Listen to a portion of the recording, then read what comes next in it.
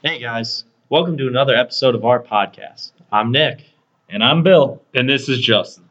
Last episode, you heard Seth and Christian discuss the personification of the natural environment as it relates to the gods. For this episode, we will be exploring the topic of labor in the classical world and how ancient Romans' perception of labor is different from our current perspective as Americans. More specifically, we will be analyzing Virgil's portrayal of labor in his poem, The Georgics. The name Virgil may sound familiar because he wrote the Aeneid, but Virgil also wrote the Georgics, which was written in the midst of a Roman civil war, and we think his audience might have been wealthy Romans. We know this because it is written in poetry and not in prose. Poetry is harder to understand, so only educated Romans would have been reading this, and education and wealth went hand in hand in the ancient world. Also, the poem has multiple books, and making books was very expensive.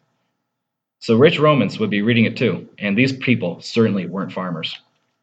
I think that this suggests that the Georgics weren't meant to be read as a specific manual, but rather to teach us about some greater aspects of the human experience. So let's take a closer look at Virgil's view of labor. In the first Georgic, Virgil explains that Jupiter made it so that humans had to work. You would think that work has a positive connotation to it, because it is the result of Jupiter's actions. He is the Roman equivalent to Zeus, so he's the leader of all the other gods. He is the all-powerful god of the sky who hurls lightning bolts at his enemies. So what he says goes. What he creates should be good for the Romans. But I don't think labor is such a good thing in the Georgics. Virgil writes that everything was toil, relentless toil urged on by need. The word relentless doesn't really have a positive translation. Also, he says that they work because they need to work. The original Latin writing of this phrase is labor omnia vicit, which roughly translates to labor conquers all. This portrays work as conquering your life, just so that you can obtain the basic necessities. There's no room for anything pleasurable, but people just work all day long so that they can just simply survive. This is not like our view of labor today, where we believe that through hard work, you can be successful and get to enjoy the better things in life. Hey, hold on, Justin. I don't think labor is so negatively portrayed in the Georgics. Just take a look at the fourth Georgic, where an old man takes a plot of land nobody wanted. This land was awful.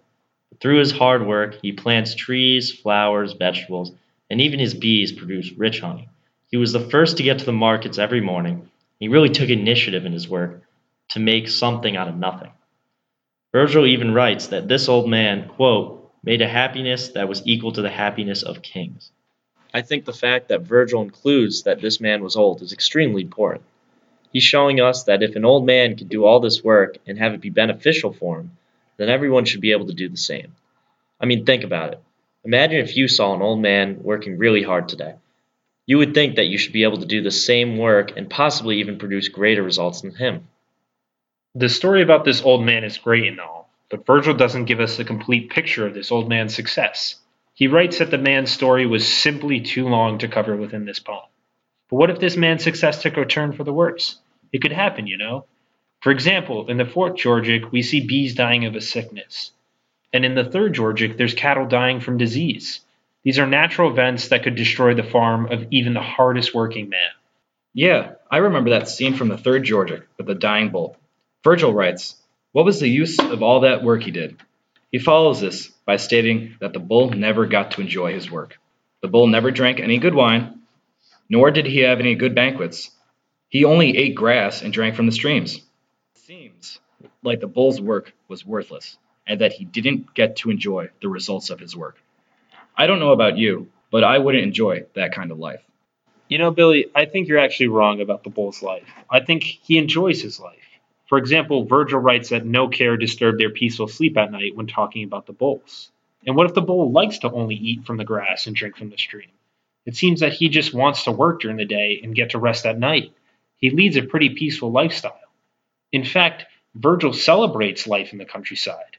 In the second Georgics, he writes, "O greatly fortunate farmers, if only they knew how lucky they are. Far from the battlefield, earth brings forth from herself in ample justice the simple means of life simply enjoyed."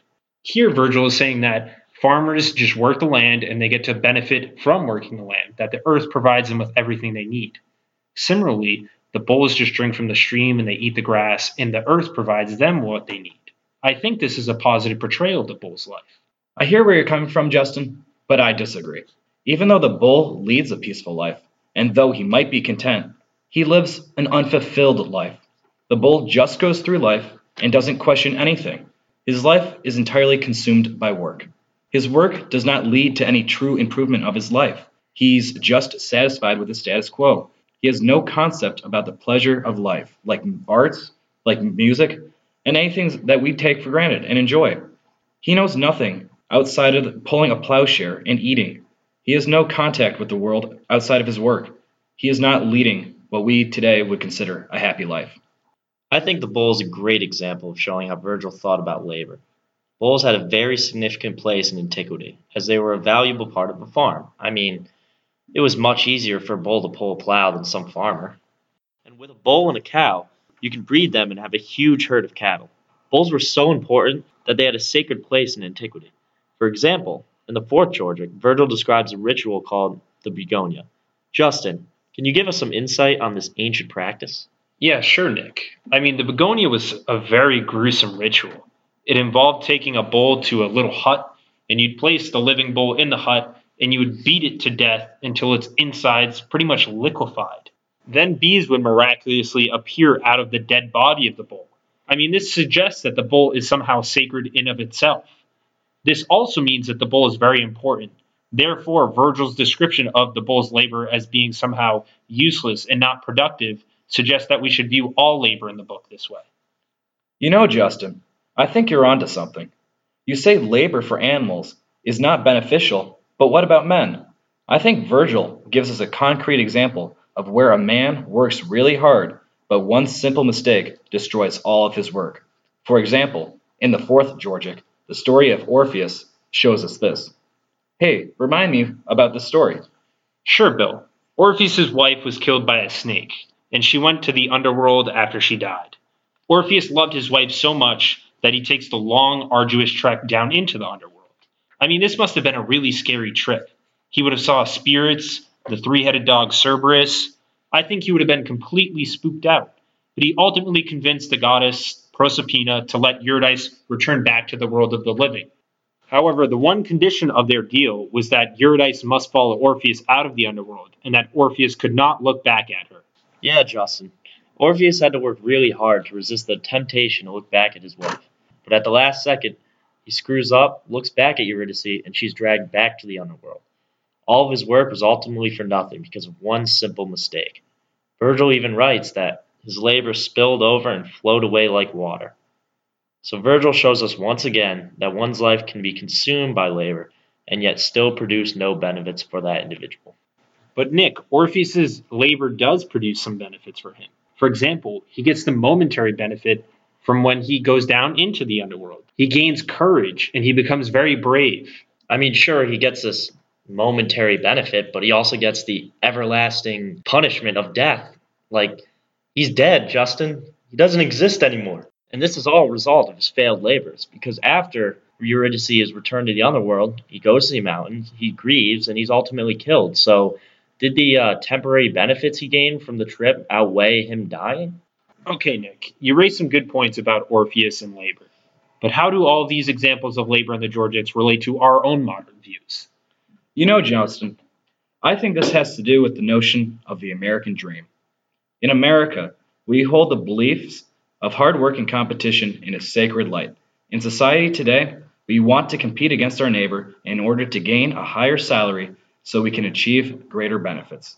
These benefits could include vacations, being able to watch TVs, movies, or plays, or even the possibility of reading literature from anywhere in the world. Labor in our world today provides us a greater opportunity for pleasure than it did for those living in the ancient world. Billy, you do a good job of explaining the American dream, but what about the American reality? There are people who work 80 hours a week at multiple jobs, only to obtain the bare necessities like food, rent, and utilities. This is not so unlike the reality of the farmers of the Georgics, who work just to survive. But I do agree with the idea of the American dream. In America, we believe that a janitor can one day become a CEO. But in Roman times, a farmer could not one day become the emperor.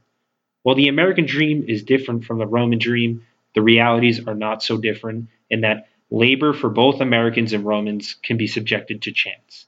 In other words, labor can lead to success and labor can lead to failure. Overall, it's a mixed bag when it comes to labor.